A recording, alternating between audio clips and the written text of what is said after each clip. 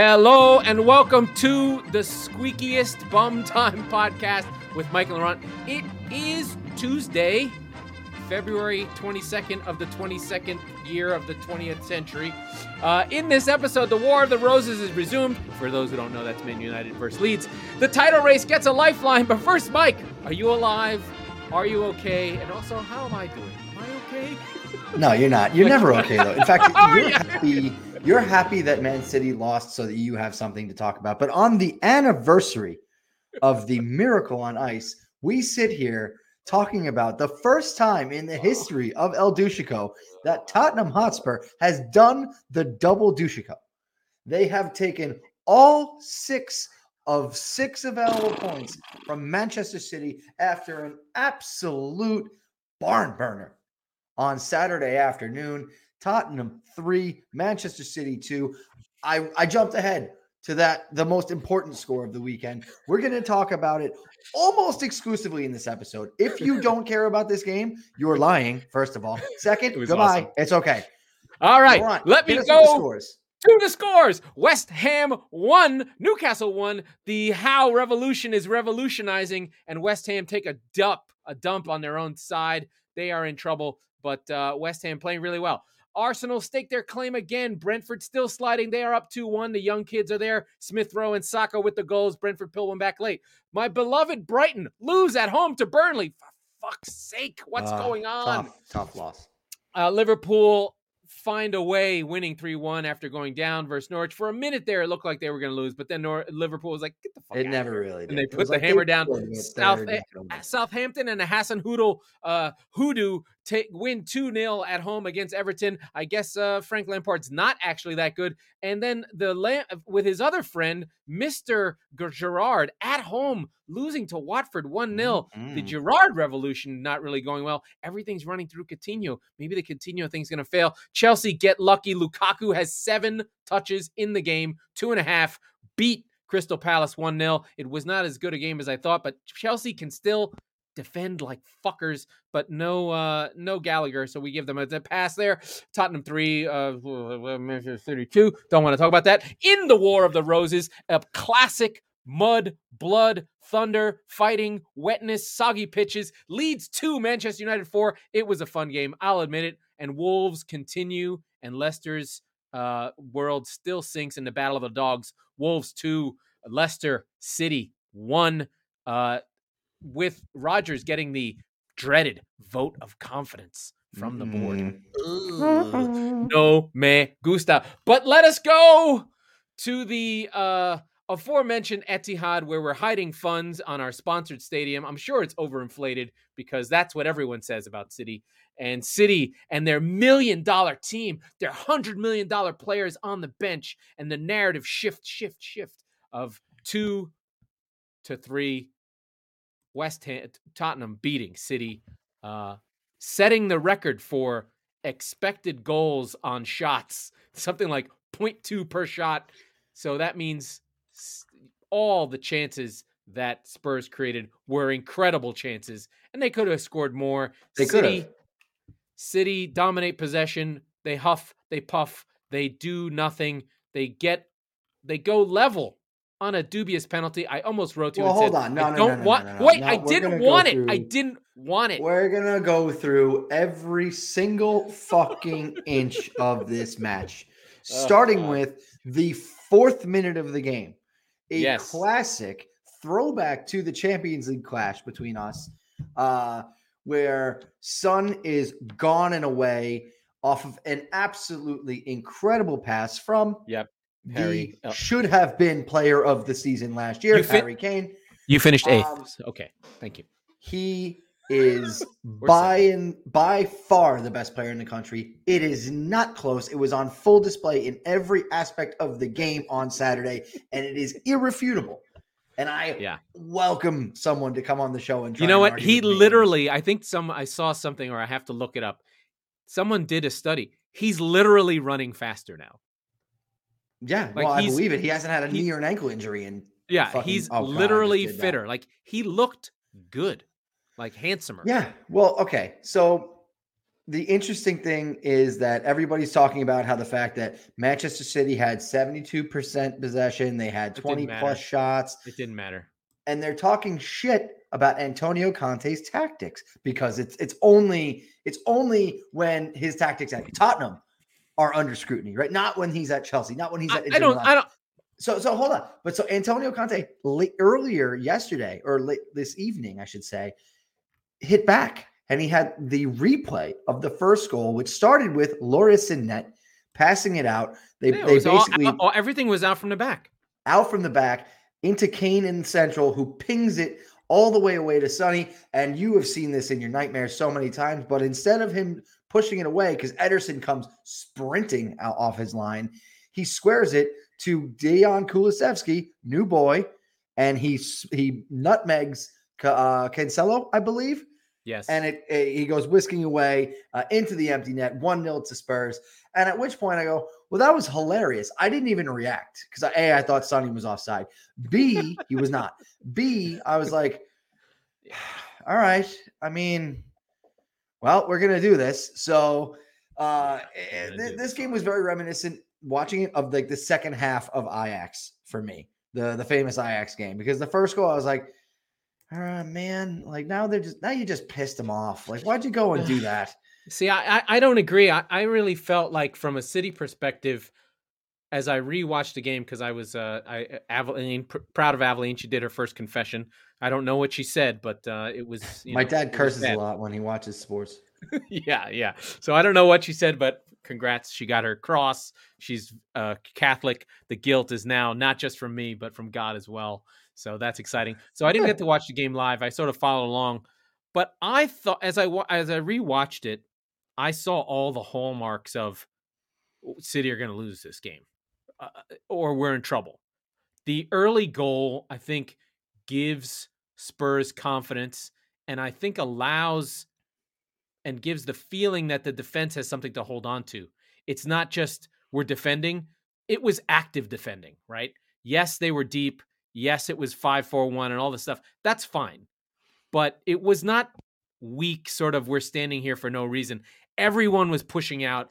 Everyone attacked challenges. The whole group fought for each other in those moments. So, and when Spurs attacked, they were clinical. All the attacks were really, really good.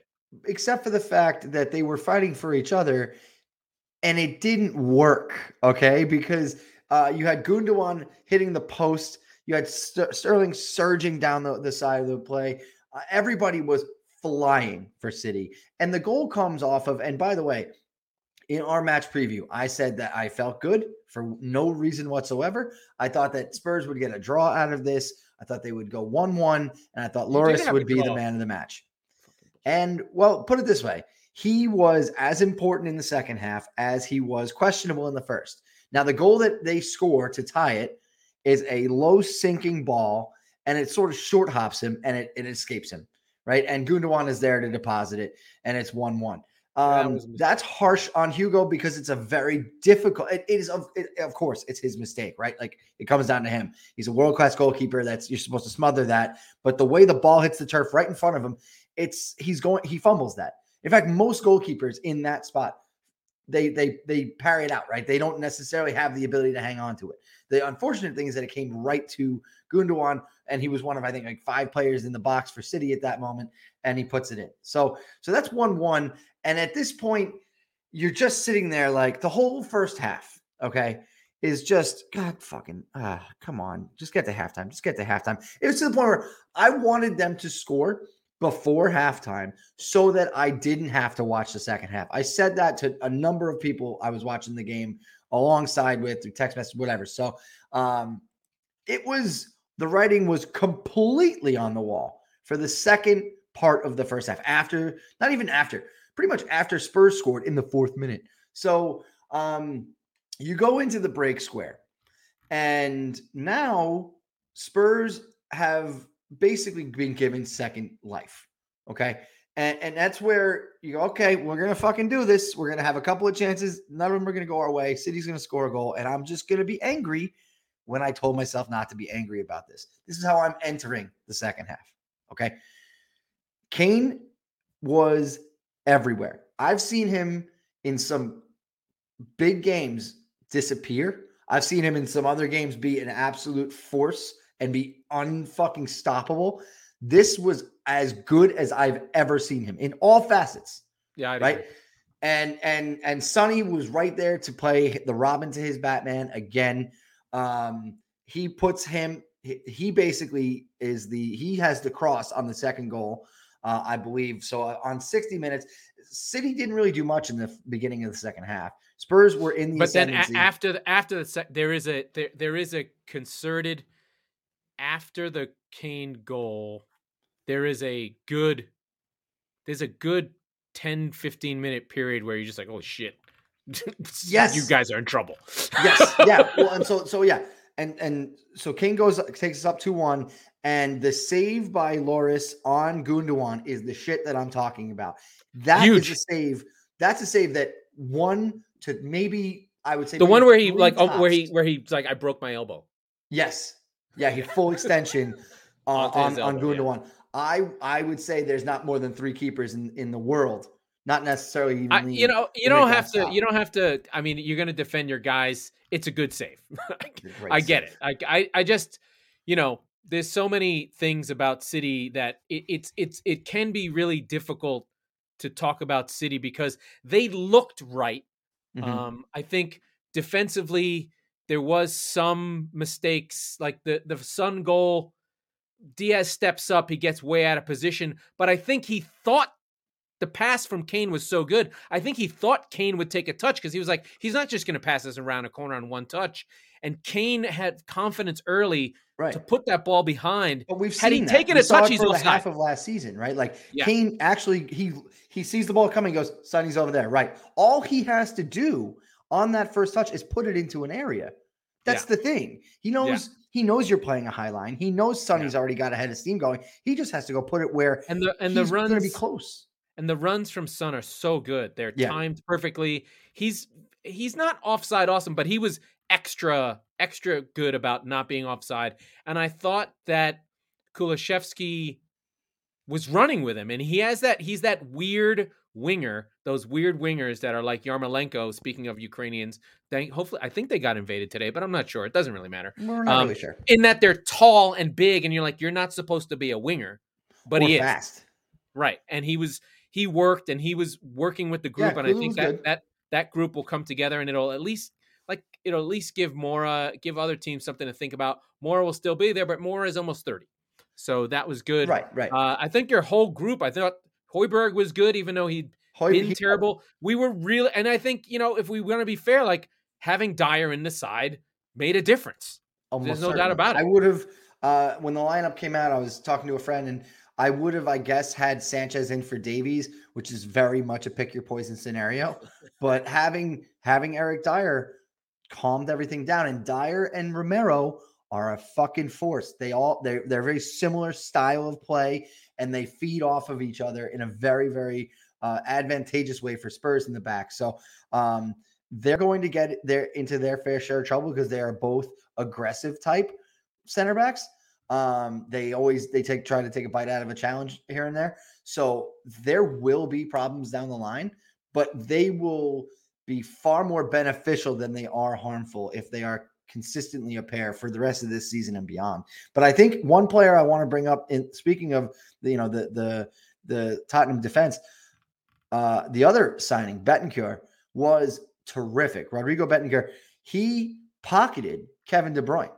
There really wasn't much for De Bruyne to do in this game, and that came down to Bentancur being all around him. There were 3 or 4 instances, as I was just watching before we started recording, where he makes a sliding tackle on him, or he just like completely dispossesses De Bruyne, which that's not something that happens frequently. No, yeah. I mean, De Bruyne did not have a great game. Only 70% pass completion. He didn't lead the team in shot creating actions. Only had 3, so he did not have a great game. He had a lot of touches, but he didn't affect the game. Right. And we were saying it just before we started recording. It was an instance where Spurs played great, but it wasn't like City played poorly. City played decent. They've had their chances. I mean, I think there was a couple of mistakes on the goals. I think the offside the Diaz got turned around. I think that sort of caused the problem. Sure. I wouldn't say. I think when City lose games, this was not a we had lots of chances and didn't take them. The chances we had were okay. It wasn't one of those. And Spurs has the players to beat City. Like Spurs played their best game that they've played probably since the last time they played City, honestly. Mm-hmm. Oh, absolutely. So there's that. City did pull level. I think the penalty, I didn't like it. It didn't make me happy. You miss. I mean, we've got the offside VAR goal, before whatever. that, right? So we're sitting there, and as soon as that doesn't go Spurs' way, yeah, I mean that gave the team a lift. Here we go, right? So I think this is one where you start to feel not if, but when is this going to gut punch? Can I take one step back? The second Kane goal is fucking incredible, by the way. Like the second one that counted? Yeah, the one that counted. Yeah. In the 60th minute. First of all, Sessegnon was in a part of it. I'm always going to hold on to Sessegnon as my guy. He's one of my sons from the championship. So I want him to be good. But he's part of he gets the hockey assist. But the finish is not easy at all. And he made it look easy. It's on the half volley, on the run. He starts the move, gets it to Sessegnon in the first place, who then kicks it on to Sonny, who puts it into Kane. So all of it was Kane. It was just one of these things where he's doing that. He's the 10 and the 9. How he's finding that energy in that fight. It was very much. I like to use the Michael Jordan one. It's a fuck you game. It's like, yeah, we're not doing this sale. Yeah. Okay, we're doing this then. I'm showing you what you're missing. I'm reading, and I don't get to see Kane all the time as much as you do. So this is one of those where you go, oh, fuck, god damn it! Like, it's one of those. It's things weird having that guy and still not being that good. Like it's very very. It's like watching. This is a hockey nice reference, but it's like watching. It's like watching the Oilers. Thank you. It's like watching like Connor McDavid do what he does in Edmonton, and you're like, how the fuck are you not really good by now? And we link sport, right? You just need one or two. But one, you have only one defensive pairing, and you need 3, and all those other 2 guys you're just hanging on. I'm trying to find where in the because it was after the VAR goal was taken back. It would have been 3-1 for good, but Ederson makes a huge save off of Kane. I forget. Harry Kane saved on 64 from Son and Betancourt. Oh, so it was before. It was before the. Oh, that's right. No. It doesn't matter. In the second half, it's right before the Gundogan shot. Oh, right. Okay. Yes, that's right. Because that's right. That went almost a 1-2, which would have just decimated me. Right, and that was the 10-minute period from about 60 through to about 75 that City put a lot of pressure. Yep. Yeah. It was, and you were getting nervous. Yeah, and so Kane goes down in like 80th, and I'm like, yep, here you go, VAR. Yep, Kane injury. Yep. Let's see what else is going to happen next. Like Spurs missing a huge opportunity. It was like check all the boxes of a Spurs City match. When Kane went down, I was no longer concerned about winning the game. I just didn't want to lose it at that moment. And obviously, late in the game, it's a shit penalty in the sense that it is the correct call, right? I don't want it, though. There's no question about that. Well, hold on. I didn't want you to have it. I fucking hated it. I did. I was like, this is bullshit. But sure. But let's be clear. Christian Mero goes to ground. He puts his hand in front of his face so that he does not break his very pretty Argentinian nose. And it hits him in the wrist. Look, is the hand away from his body? No. Is a hand in an unnatural position? No. So on paper, I actually still have some, I have some qualms with that rule. I don't think that's one that you realistically. I hate it. I didn't want it. I was like, this is bullshit. So we had the draw. Well, hold on, because now that you've got drama because Loris owns you guys on penalties. Oh, right? I wasn't worried about that. Well, I was hopeful. And you know what? Mahrez put it where nobody could stop it. Because if he didn't have it, if he put it anywhere close, because Lloris guessed right and he got a good push, he was going to stop that. Yeah. So it was a very, very well taken penalty. And yeah, I mean, at that point, you're like, okay, well, it's been the penalty. It's been the VAR review. You already have 6 minutes. They're going to give City as much time as they need. Like, that was genuinely the feel that I had watching this. I'm like, 6 minutes, 14 we're minutes. Not loved. Are you kidding? Who are you kidding? I'm telling you, and I have a piece of data to back that up. But so out of almost nowhere, everyone hates City. Everyone, the whole world. Everyone. I think that's one thing you and I have in common. But out of nowhere, right? Kulusevski runs down the flank. I think it was Betancourt that put the ball into him, and in comes Kane in the 95th minute, and he buries Kyle Walker, which, by the way, on replay made this even better. Yeah, he was kind of weak. I couldn't believe it, right? Like there's no way that Tottenham just won this game for arguably the 4th fucking time. You did. At the Etihad. And so of all of the dramatic games that we've had, this is, I mean, it's not number one. It can't ever be number one, but like, this is comfortably the second best Tottenham Manchester City game I think I've ever, been a part of as a fan. So, but I will say there were 2 things. A, if you watch the replay of Pep crumbling and Conte shitting his pants, that's amazing. I forget the name of the 4th official, but he gives like a disgusted look when the ball goes in. So I'm like, you motherfuckers. Oh, come on, get out of here. Anyway, I give a lot of respect to Spurs. I think what's interesting to me is the entire Premier League industrial complex is like, oh, thank God. And we'll go into Liverpool. Liverpool are at Anfield. They go down a goal to Norwich and they win it. And the effusion for Liverpool getting the lead in this game is like as though they beat the greatest team ever. Yeah. It's fucking Norwich. One of the worst teams in the league. Fine. Mane with a good goal. Alisson with a cross to Salah, who scores a goal. And then Diaz gets a goal as well. So Liverpool do what they're supposed to do, which is beat Norwich 3-1. It was dramatic.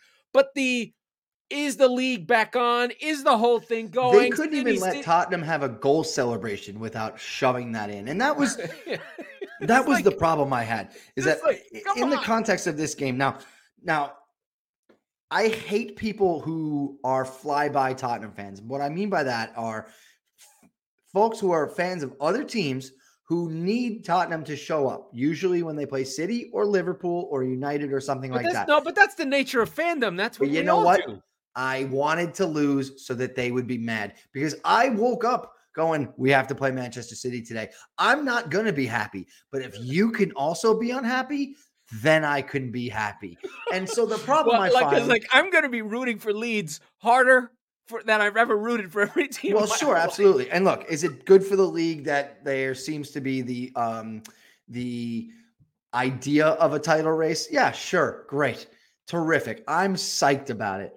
But you know what? Manchester City is still so much fucking better than Liverpool on paper. It's not close. Yes, they are. They are. It's very close. It's not close. It is. Look, here's one thing.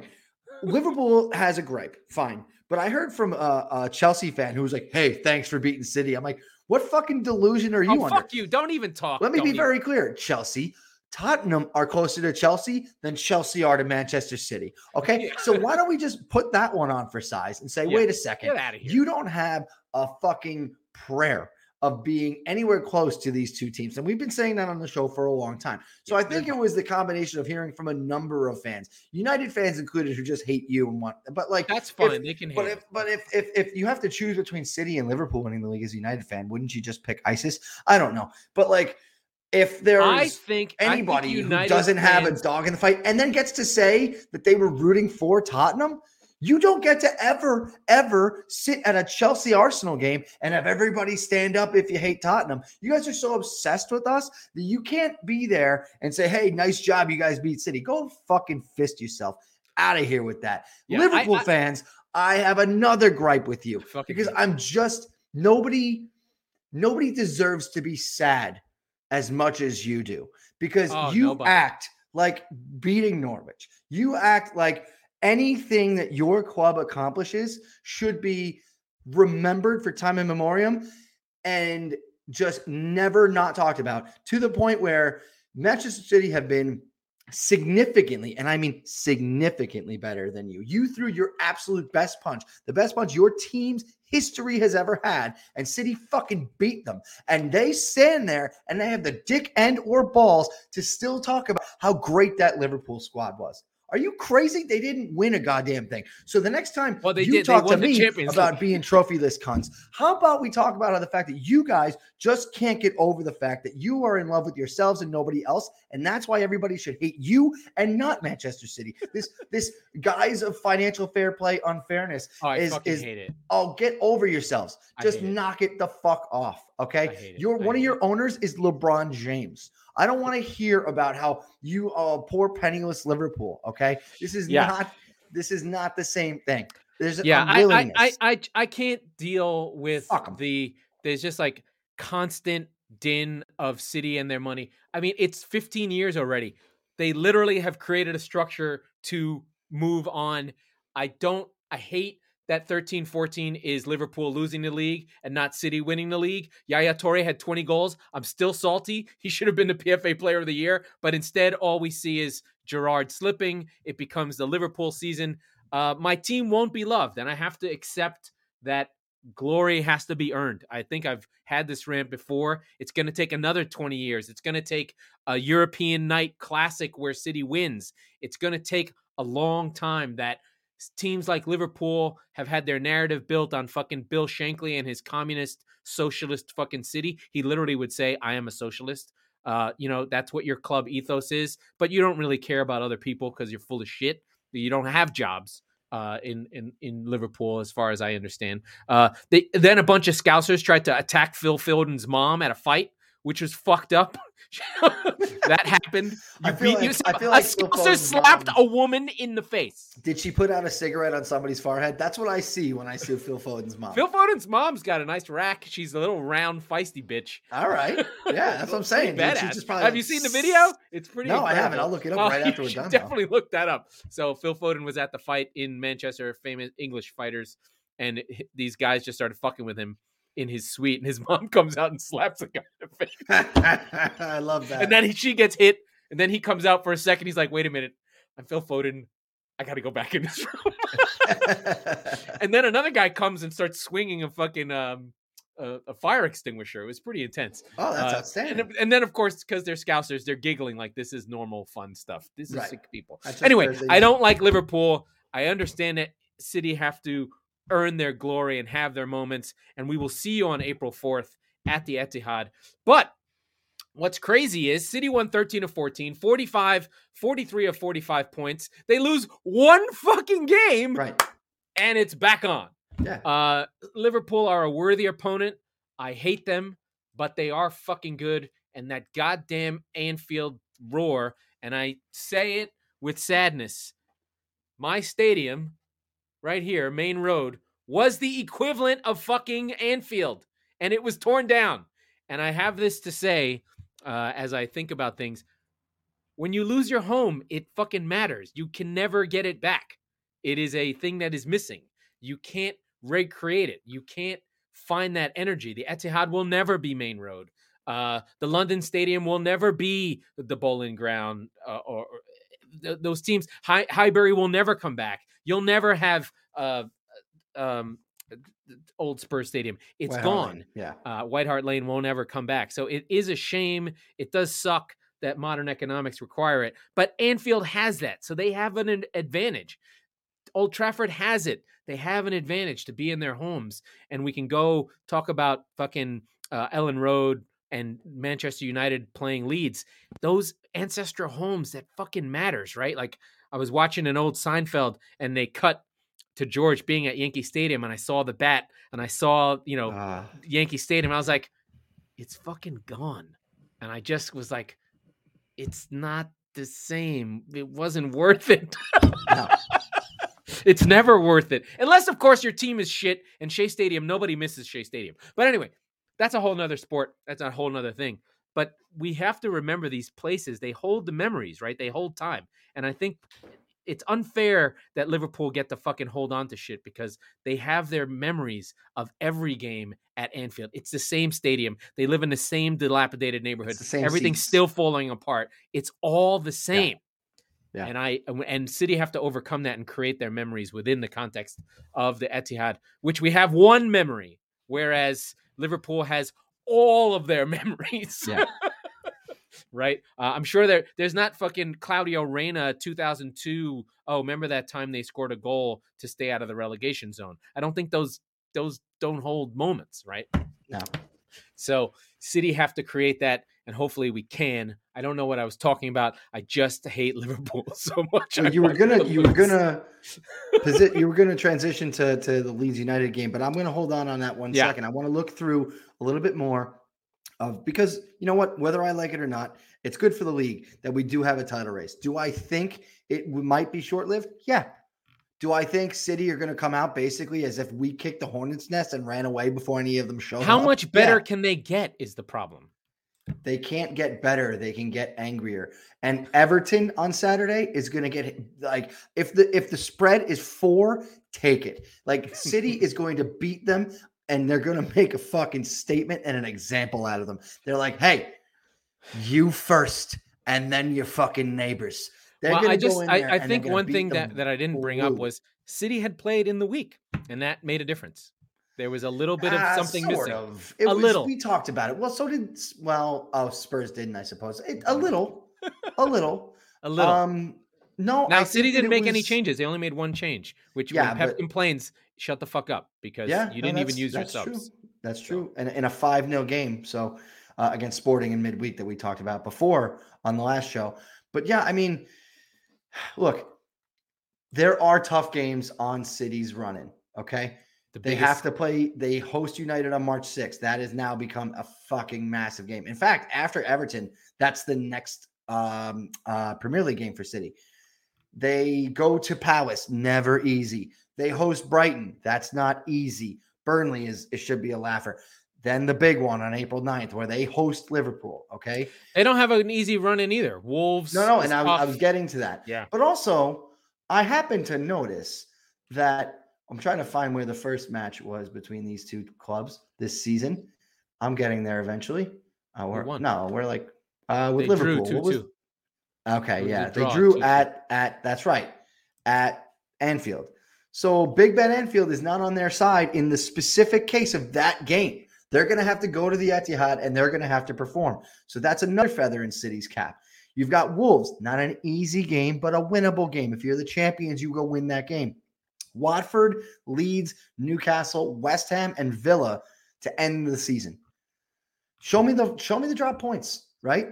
Like, so even if Liverpool pull off that win and you're even, and you're probably down on goal difference at that point, okay? Between now and then, Liverpool, West Ham, Brighton, Arsenal, Man United, you guys obviously, Villa, Everton, Newcastle, Spurs. Hey, everybody will be a Spurs supporter that day too. I'll tell you that right fucking now. Newcastle, Wolves. So a lot of the same, but I still think looking at this, and they also, by the way, they have the coming up on next Sunday, the EFL Cup final against Chelsea. So they're already have 1 or 2 more games packed in than City over the course of the next 2.5 months. They're both going to be trying to win the Champions League. They're both going to be going hard on the Champions League. So they may end up facing each other, which would suck. That would be hilarious. But yeah, no, you're both going to be in the quarterfinals. So God knows how that draw is going to go. But there's not many bye rounds left. Could be 4 English teams easily. It could. It's certainly going to be 3. Atletico's terrible. It's certainly going to be 3. Yeah. Chelsea's going to beat, they playing Lille. So, and that's this week too. Lille is not a fucking hotbed of, they're a good team. They've won the league. They're there for a reason, but they're not in the class of no, of course English not. Teams at all. But so effectively what I'm saying is you've got, for Liverpool, the difference is Arsenal and Tottenham you are still left on Arsenal's schedule versus clubs like Leeds, and Watford. Right? I think Liverpool doesn't play Watford. Or oh no, they do. The point being, I think the City has a more advantageous schedule in the sense that there's basically 5 more drop points left. That's it. For either whoever team. drops 5 first loses. Well, and that's and all that comes down to is April 9th, essentially. Then, right? Maybe 6. Whoever first to drop 6 loses. That'd be my guess. Yeah, definitely. Because that would mean you lost the derby and you lost to someone else. Yep.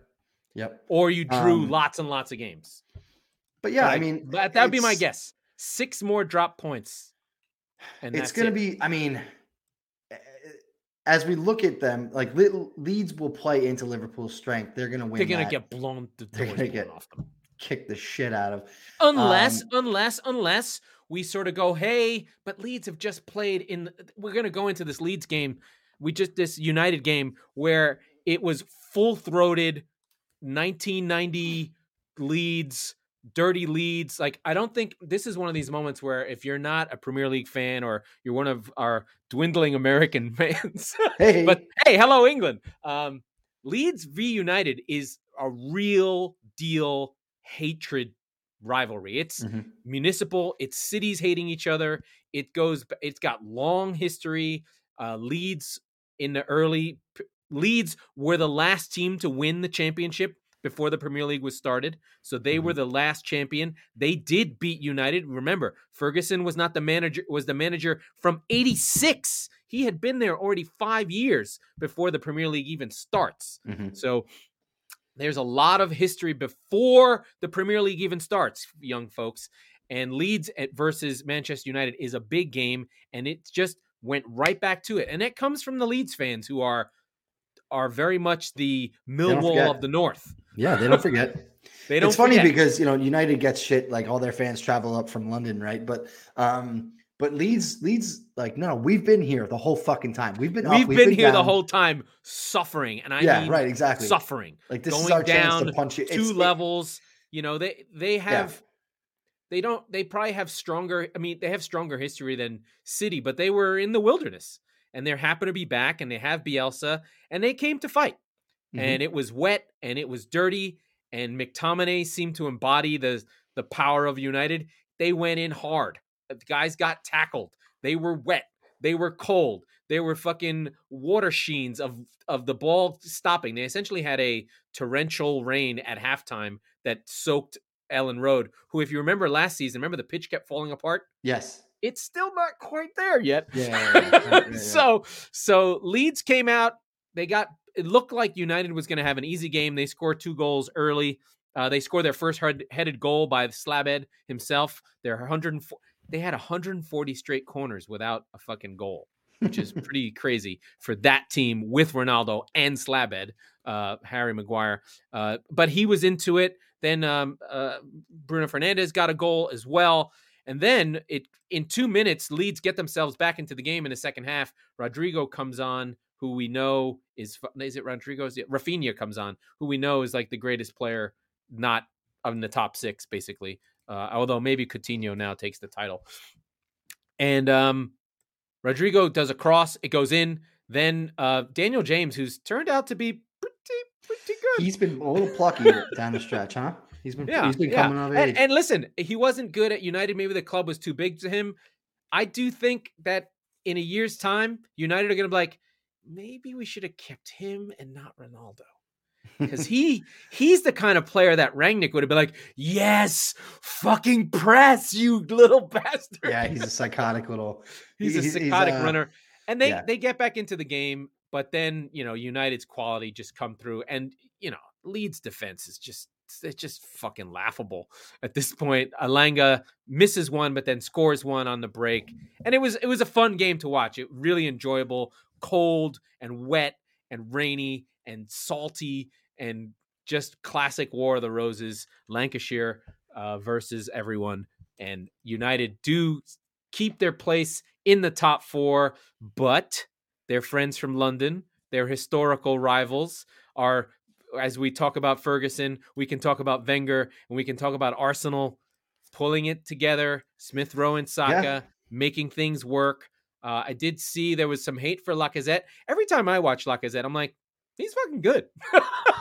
He's inconsistent though. It's hard, Yeah, right? but And I mean, his problem is he doesn't finish. You want him to score, but he does the job, right? He drops short. He he draws fouls. He brings other players in. Like, you want him to get more finishes and more goals, but he's doing Giroud's things, right? so we're looking at a tremendously important week here coming up for the top 4 race. Who's real, who's not? And there are 3 questions we have. As West Ham, by the way, we're not going to cover it probably. 1-1 with Newcastle. Huge point for Newcastle. But again, really West Ham dropping points in games at home that they should win. They're not real, right? Like, they're on 26 games played. They're 4 points behind United. Conversely, Arsenal are on 42 points with 23 games played. Wolves are on 40 points with 24 games played, and Spurs are on 39 points with 23. So those are the 3 teams I'm focusing on right now, because you're looking at the fixtures coming up. You've got Burnley, Spurs, and I mean, shit, if you can beat the fucking champions, you can go to Burnley on a Wednesday night, he said foolishly. You know what? No, because you can't counterattack against Burnley. You're going to have to break them down. No, I know. But so largely, let's pretend that Spurs win this game, okay? For now, it really is irrelevant for the moment. Really hard. I know. It's irrelevant because you're going to have Arsenal and Wolves playing again, because it's a postponed game from earlier in the season at the Emirates. Huge game. This is where Wolves stand up and be counted, or fall back into the nether regions of the under. They can't score. Dude, I disagree. I disagree. They sold Adama Traore, and they stopped having all of their golden chances hit into row Z. These guys can finish. Raul Jimenez is back. Score. No, I disagree. I'm not saying they're scoring 4 and 5 goals a game. They can get off the mark now. And I think Jimenez is really become a really important player, that the player that they've missed really since he got hurt. What was that? Almost 2 years ago now. And by the way, Pedro Neto is close to returning and makes a huge difference if he's anywhere close to healthy. A huge question. The player that they have that makes the difference for them is Jose Sa, who is keeper of the season. Sure. He's the Emi Martinez of this season. Remember, I'm not arguing that, but he's the guy that's dragging them on. But if they're not going to, if they can't score, they're not making the top 4. I don't care if they have Jose Sa or you in net, right? So you're absolutely right. This is part of the reason they are where they are right now. But now they need to kick on. They need to win games. You're not playing the Everton, Leeds, Brentford part of the schedule right now. You're playing Tottenham, who you took care of business with a week ago. Now you're going into the Emirates, right? You just had a game at home where you dropped the game 1-0 despite being 20 minutes up a man at the end of the game. You couldn't get that equalizer. So now you have a chance to rectify that, right? Do you take advantage of it? Or does Arsenal take that chance and go, hey, Man United, knock, knock, knock. We're right on your ass with 2 games in hand. So that's a huge few days. Again, to Spurs, even if Spurs win, right? They're on 42. Arsenal can render it irrelevant, essentially. And of course, now that I say this, both teams will draw and the top 4 race will be effectively over. But I'm excited for the Arsenal Wolves match on Thursday because I think that's going to teach us if we really have a top 4 race or if we have a couple of pretenders. That's a game where it will be determined if it's Moutinho and Neves. Granit Xhaka has to not fuck up. That is the game. In the midfield. Because because Partey's been playing well. He was good in this game. Odegaard was incredible versus Brentford. Like, he's really, really, really special. And when he figures out that he can shoot and score goals, he has not put that into his game yet. He has the runners with him. They were so good. Like, I really enjoyed watching Arsenal. Now, granted, like I said, they are going to make their hay against the bottom half of the league where they can play. This will be a game that I think Arsenal will like their chances against Wolves because they're like, okay, so we just played somebody who sits deep and tries to hit on the break. We can do this, but it'll be whether Moutinho and Neves can stop Partey and Odegaard to a lesser extent, and make sure that Xhaka does not fuck it up. Because this is the type of game where it's salty, it's Connor Cody, it's bad weather. Wolves are a traditional team. They have the Englishness that's necessary. I think the Portuguese secretly play English football, weirdly, when they're in England. Some like the top 1% don't, and then the rest of them are like Pepe, right? Yeah, they're like they've got the Englishness. Yeah, so I kind of like that. I really like Moutinho, even though he's old. I like the idea of that old central midfielder that's hanging in there, and it'll be a battle of the midfield. I could see Wolves being like, "We'll take that 0-0, and then we'll take shots and see what happens there." Yeah, but that should be going really well. The less talked about this Chelsea game, the better. I think Chelsea are in a weird spot right now where it's Champions League. They've got the EFL, but they're really locked into that third slot. They really can't go anywhere. I can't imagine United catching them because they're so much better than United. But they could get dragged in if they keep slotting around. They could be pulled into 3 out of make that extra third spot available. There's still the only team that they can make it available to is United, right? Like, yes. The worst Chelsea can do, they're not going to finish 5th. Okay, so the worst thing that could happen to this top 4 race is United kick on and they start to catch Chelsea, because then they both are basically out of sight.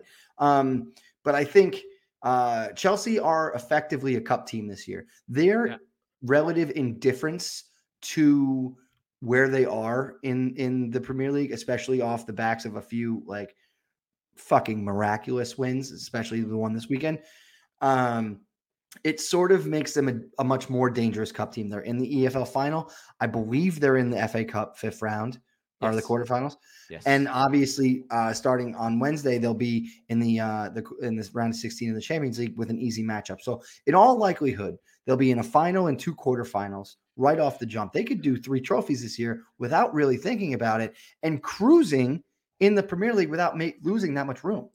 The issue they have in this, they're almost like a rich man's Wolves, right? Like they can't score. They fucking because they've got this Lukaku problem where he literally did not show up in this game. Whether it's the way, I don't know what happens when you put on the fucking number 9 shirt for Chelsea, but unless you're Didier Drogba, or you just simply vanish. Mm-hmm. They've got Havertz. They spent, if we go over the last 10 years, they've probably spent more than $500,000 on strikers and have nothing.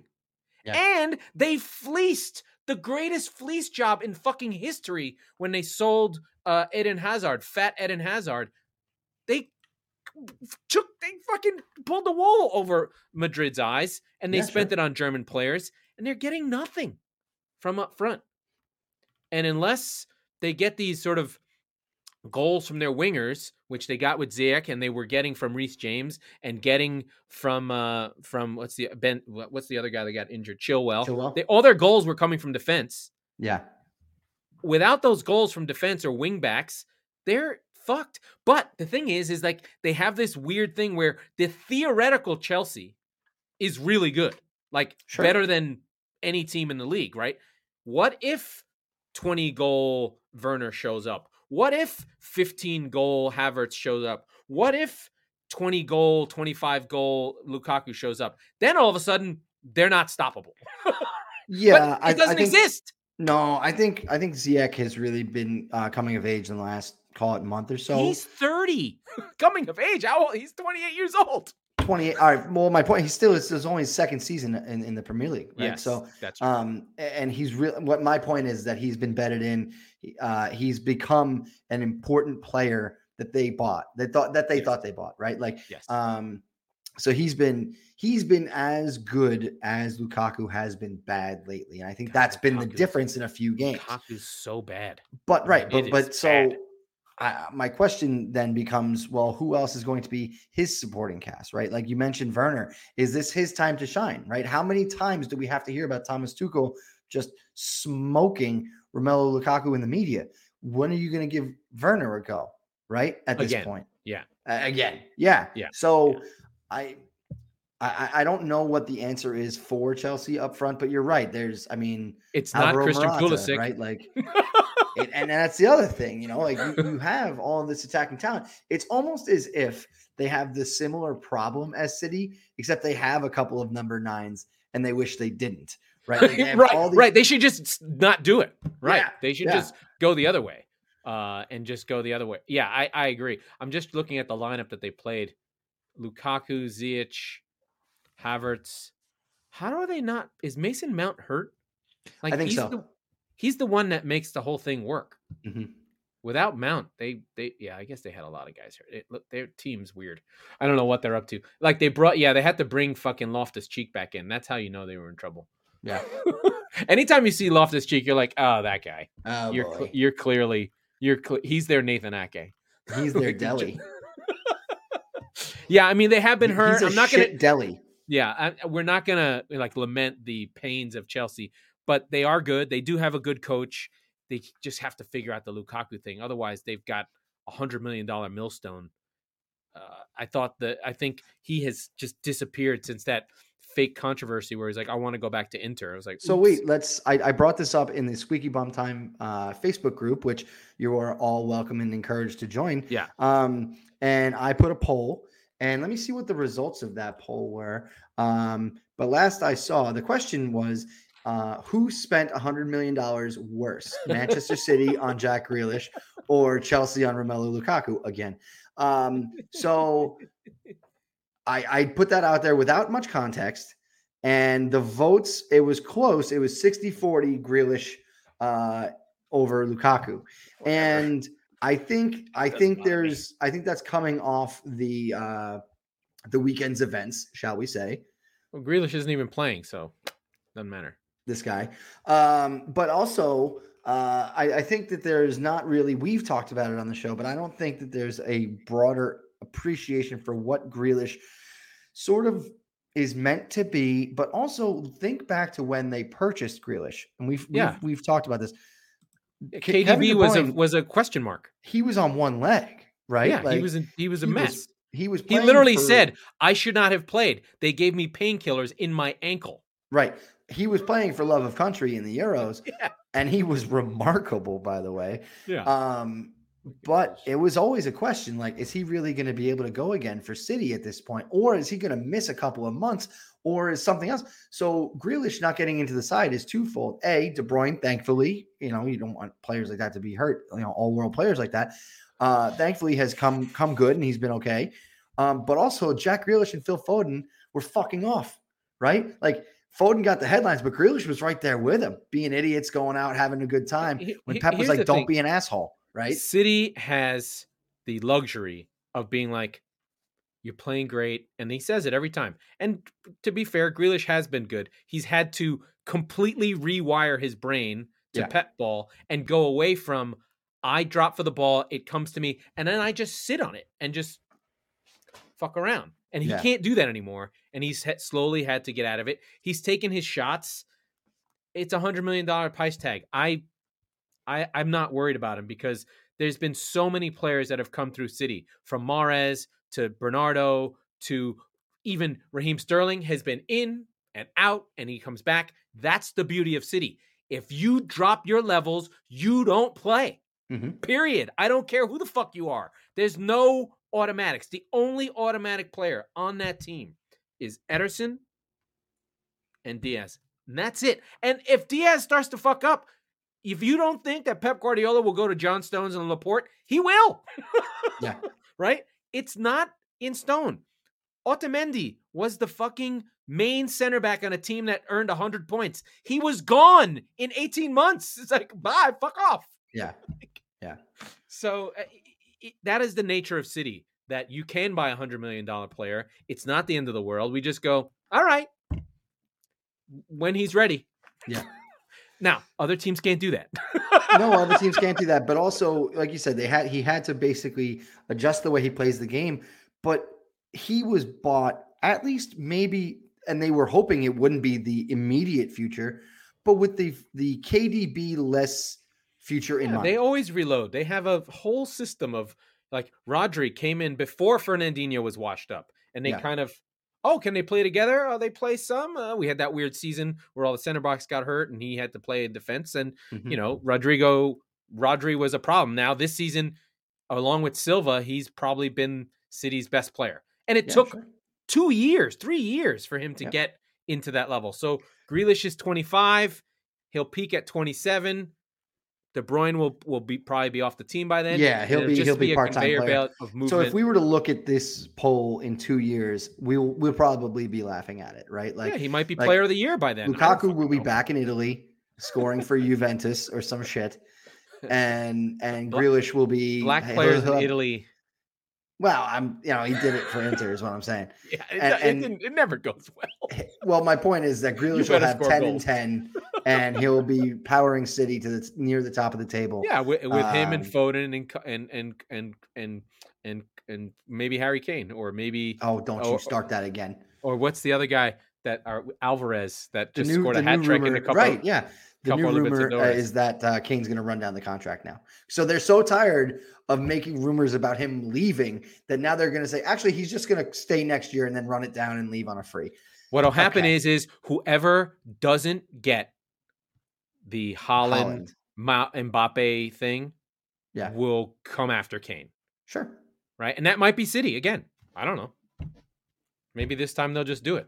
Maybe Levy will be like, you know what, Conte, you're a pain in my fucking ass. It's still so weird to me that we sit here and they're top of the table. They've lost in the EFL Cup for the first time since the War of 1812, but they have won off the most goals in the league, and they're sitting here still talking about their striker problem. Was striker really the problem? No. Well, I mean, technically yes, because we literally don't have one. No, but like the idea that you need one is it's made up. It's made up. It is English problems and English issues of you must have one. If you don't have one, what will we do? Right, exactly. We're just going to talk about how you don't have one, even though you have 63 goals in 26 games played, even though you're comfortably into the quarterfinals of the Champions League, even though you've won the fucking title. Only when we lose do we need a striker. Right. But that's the thing, is that Kyle Walker got abused on that last goal. Do you need a new right back? No. No. You don't. You just got beat. You got beat for the third time in 26 games, 2 of which by Tottenham, by the way.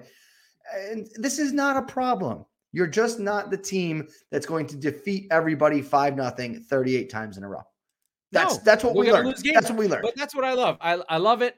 I'm nervous. I'm scared. I don't want to play Liverpool. I'm glad it's not at Anfield where but we could potentially have some classics. We've got City going to Manchester. So we've got the Manchester derby. We've got Liverpool versus Manchester still to come. We've got Leeds is going to show up versus Liverpool because they have pride. Oh, no, they're not. But we've got Spurs. They've always going to Anfield. I think going to Anfield. Yeah, we've got some barn burners still to come. Less concerned about Chelsea, but this race is not over. And City, there's going to be some moments. And what is the cliches? Twists in the tail. I don't know where these English people are twisting people's tails. That sounds really fucking painful. It sounds like something the Nazis would do. No, I don't mean that. We're all just kidding around. That was the Squeaky Bum Time podcast with Mike and Laurent. We're definitely not Mike, maybe me. We are the football wing of the Chop Sports Network. We record on Tuesdays and Fridays, so be sure to subscribe wherever you get your podcasts so you never miss a show. We don't want to go over an hour because then time runs out. 58.